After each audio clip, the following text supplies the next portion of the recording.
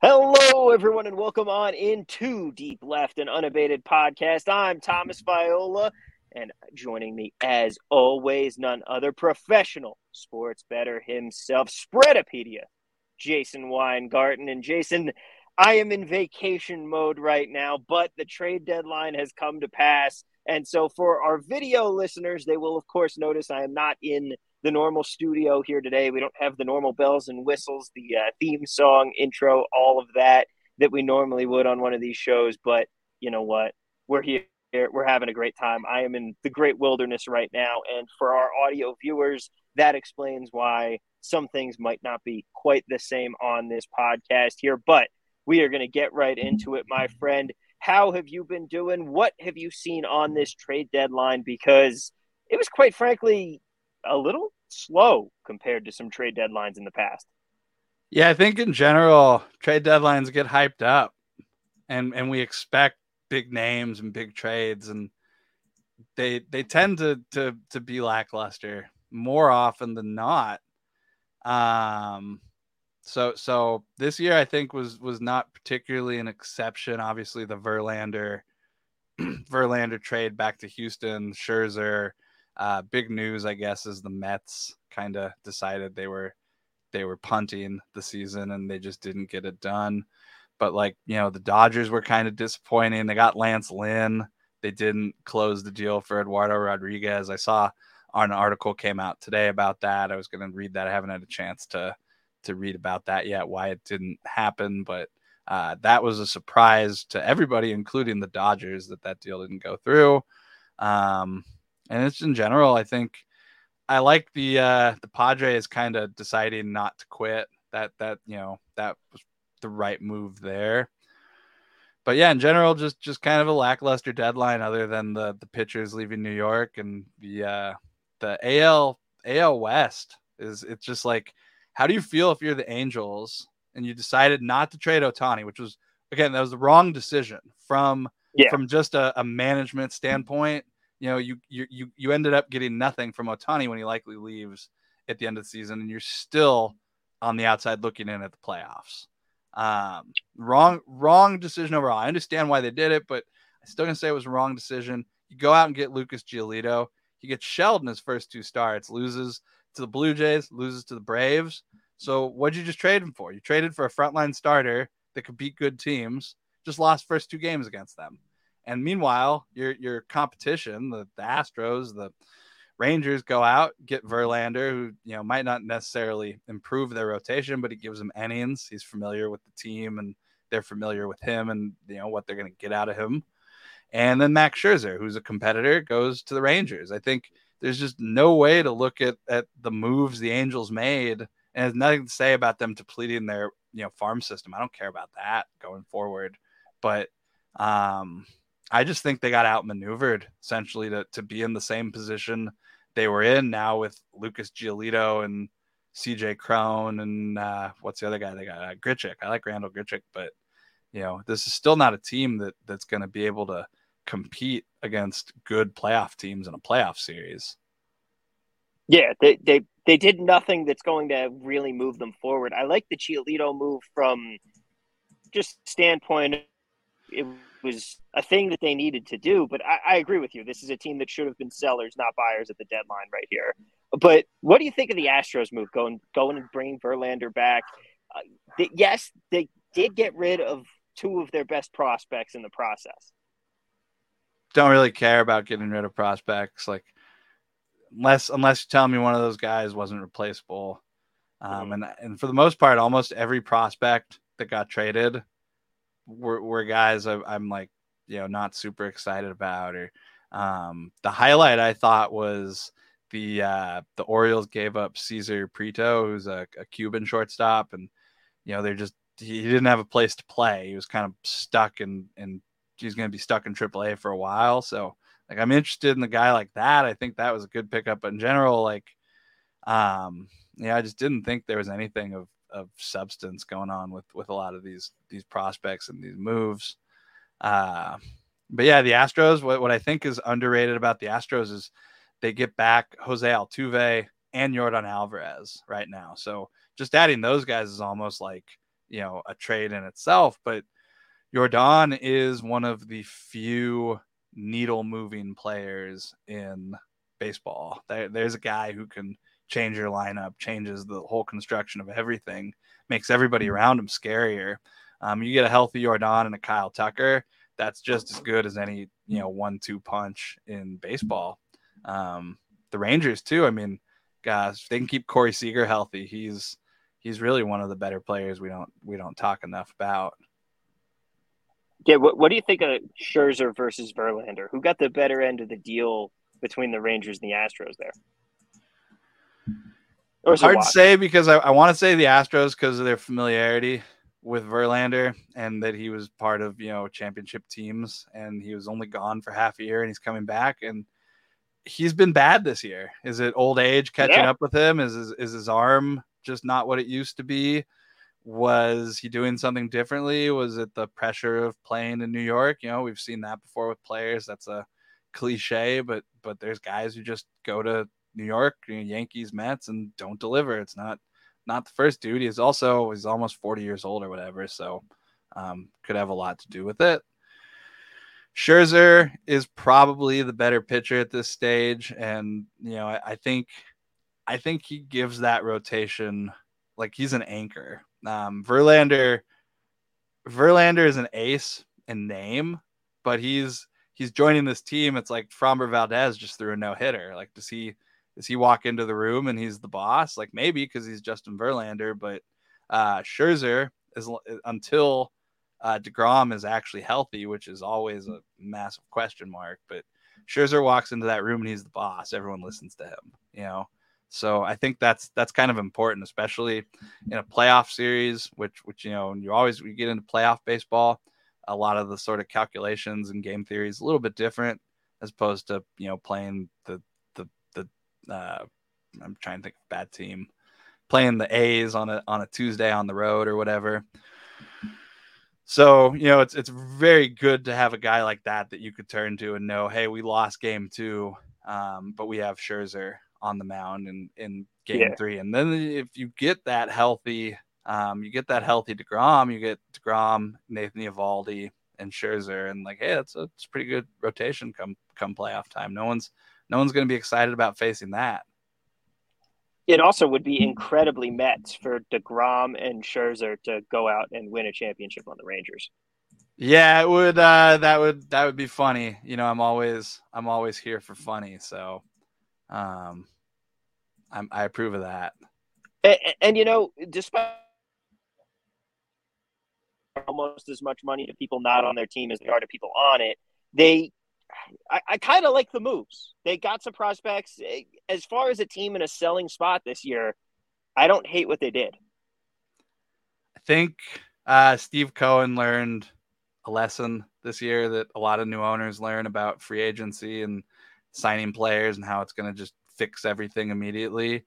So, getting those prospects back was probably fine, but overall, like, it was an expensive year. It's an expensive lesson for Steve Cohen to learn. Probably not the first time he's lost, a lot of money on a trade, but he won't do it again, I bet. Now, Jason, were there any big surprises to you at the deadline, or was the big surprise just that there wasn't much of a surprise? Yeah, I mean, the surprise, I think one of the underrated things is that the Giants have 60 wins, Dodgers have 61, Braves have 69. Those are the only 3 teams in the National League that have hit 60 wins so far. The Reds are at 59, and man, there's talk about schizophrenia. Like, they can't beat the Brewers. They just can't beat the Brewers, and then they go and take 2 or 3 from the Dodgers on the road, highlighting again the Dodgers' pitching issues. They're relying on so many innings from a bullpen that's not good and from 3 rookie pitchers. It's just like there's a lot of teams this year that are kind of hoping and praying that everything works out the way it's supposed to.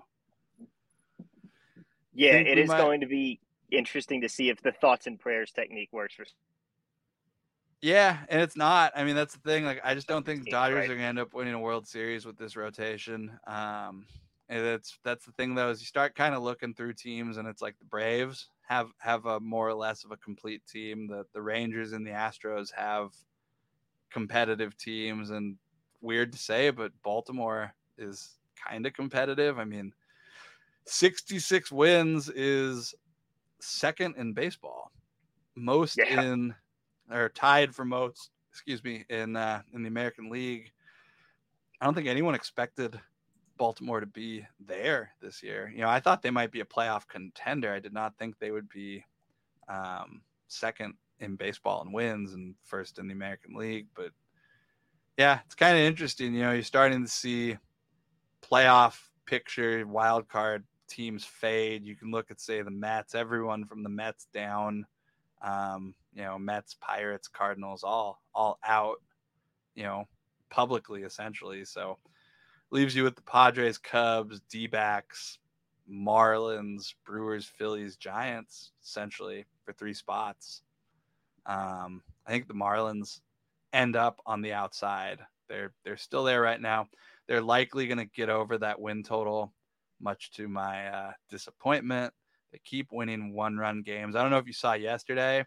They scored in the 8th, 9th, 10th, 11th, and 12th innings. Oh man. Um, it's only the second time in baseball history a team has done that. But like, that's just how they're running this year. I don't think they get there in the end, though. I think these other teams, Diamondbacks, Brewers, I still think they're all better. Phillies and Giants, I think probably two of the wild card spots, and wouldn't surprise me if the Brewers Reds loser ends up in the third. But yeah, the Cubs and the Padres, 2.5 and 4 games out right now. Neither one of those teams has decided to quit on the season, which is nice to see. Wouldn't surprise me to see the Padres 54 and 55. I think they can make a little bit of run and at least get into the picture a little better for the wild card. Now, who do you think has anything changed for you post trade deadline as far as who you think are the actual contenders to win the World Series here? Did anyone make a move that moves the needle? Not a team that necessarily moved the needle, but like I was just talking about the Padres, it's kind of a big stretch coming up for them here. And I always say this, but it's like, you know, if you look at the schedule, you can always find something important coming up. But for the Padres, it's actually this weekend is their season. It's really good we're talking about this right now. Padres have a 4-game series: Friday, Saturday, Sunday, Monday. 4 games versus the Dodgers at home. And they're getting Bobby Miller, Emmett Sheehan, Lance Lynn, and Tony Gonsolin, who's having the worst season of his career right now. And they're throwing Darvish and Snell. There's nobody projected right now for Sunday. I don't know what the plan is there. And then Seth Lugo is projected on Monday. But you have Darvish, and Blake Snell, your ace and your sub-ace, going up against Bobby Miller and Emmett Sheehan at home. Your 2 best pitchers against 2 Dodgers rookies at home Friday and Saturday. That's your season. Like, if Yeah. you take this series, you're over 500, you're back in the race, you go to Seattle, got this road trip, Seattle, Arizona coming up after that. Like, it's time to get back on track. There's enough games left this season to make the playoffs. You don't beat the Dodgers this weekend, you're fucking losers. That's all there is to it at this point. So, you know, the Padres season starts tomorrow. They get an off day today too, which is actually kind of important because they just spent the week in Colorado. So having that off day, coming down from Coors, get the body ready, you know, get Yeah. some of that soreness out is pretty important. The Friday game is going to be kind of a big deal. Let's see if we have an opener for that yet. I think it might be too early. Yeah, it might be a little too early. We're here at 11:30 on a Thursday right now, recording this for some context there that'll tell you about why there's no openers out for the Friday games just yet. But while you're looking that opening lineup, and we can come back to it if there is one,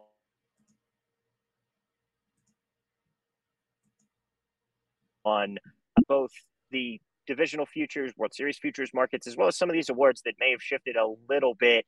Obviously, the big one in the awards market Ohtani not moving greatly changes by not changing the equation on MVP there. Well, FanDuel just took the whole market down.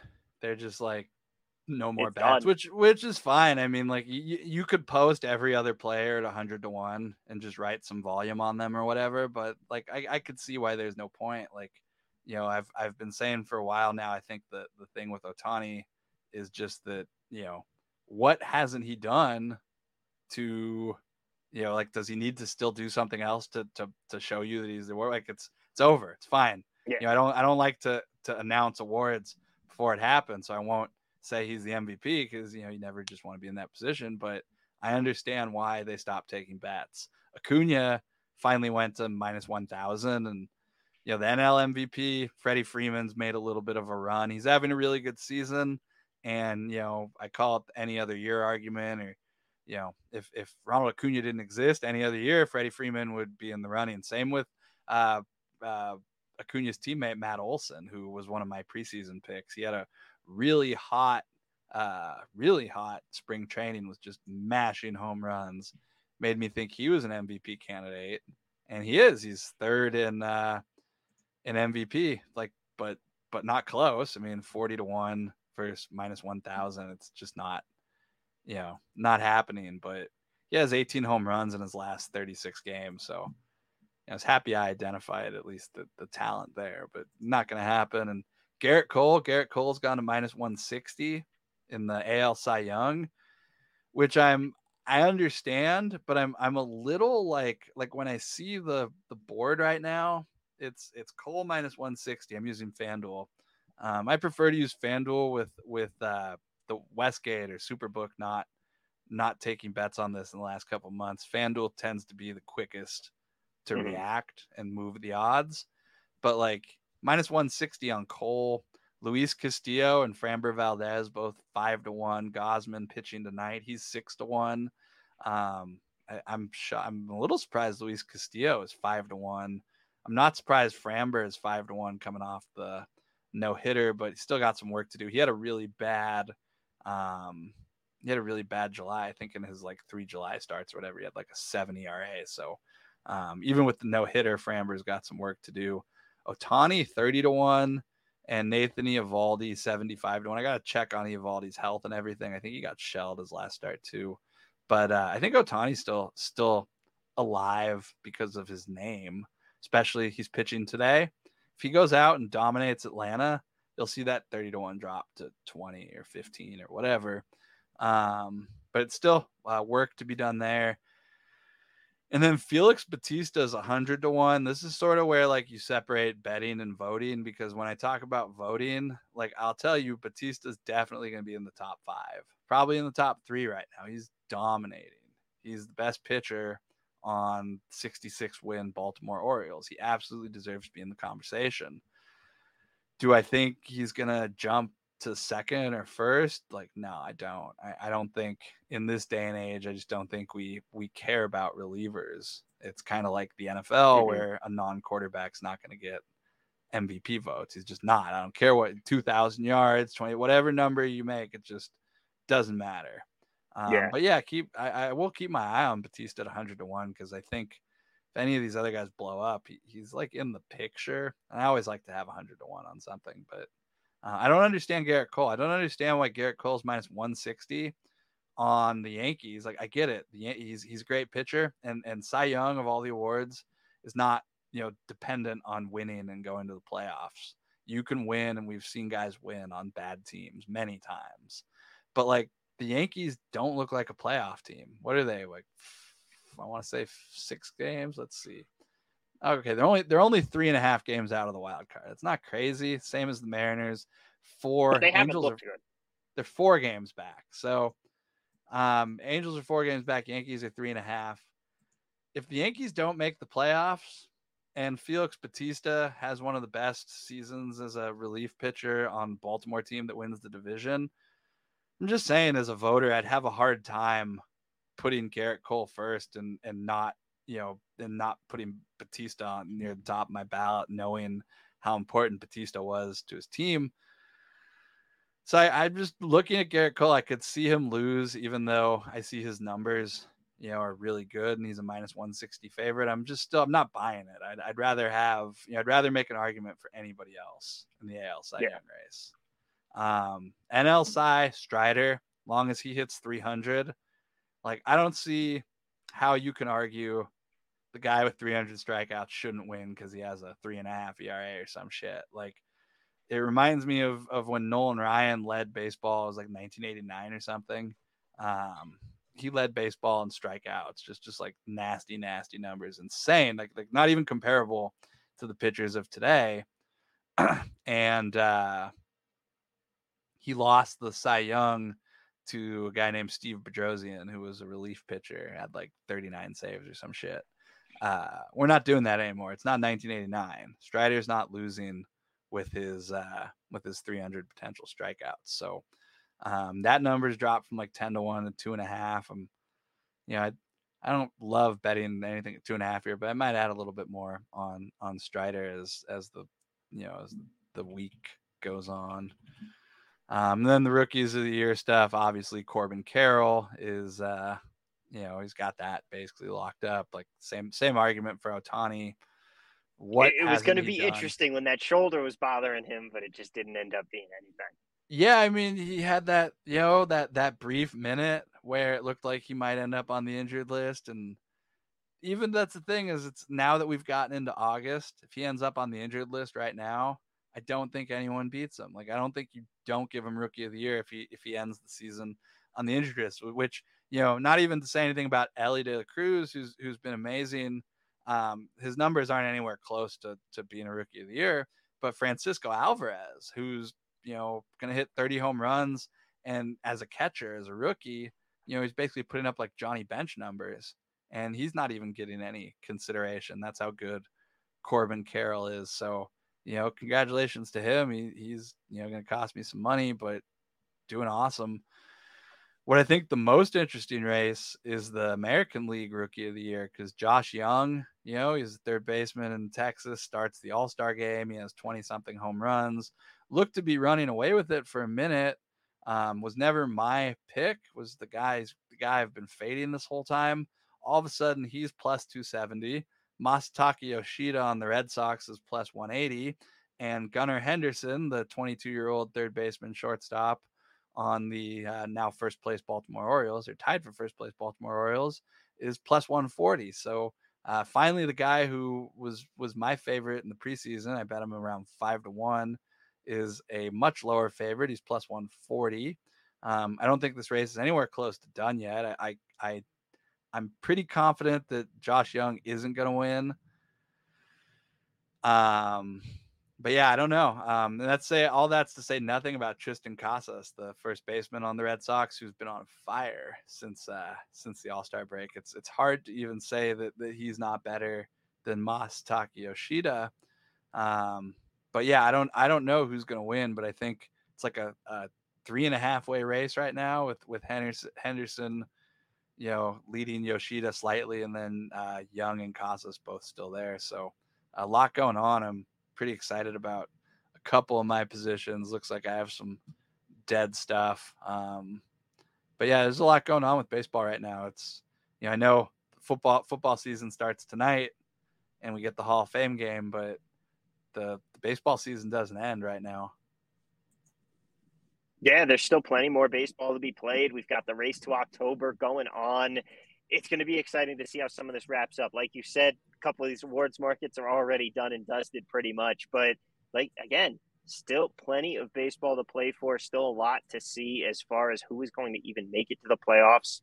We're jockeying for a bunch of spots right now. There is plenty of drama still to go. But, Jason, you said it, football starts tonight. I am excited for it. I'm excited to go out and see the Jets, even if it is all second stringers and Zach Wilson. But I'm excited to have football back nonetheless. And at Unabated, we're excited for the same thing because we have so many awesome tools coming at you for both the college and NFL season. So go on, check out unabated.com today. Get yourself signed up for a trial if you're not already a member.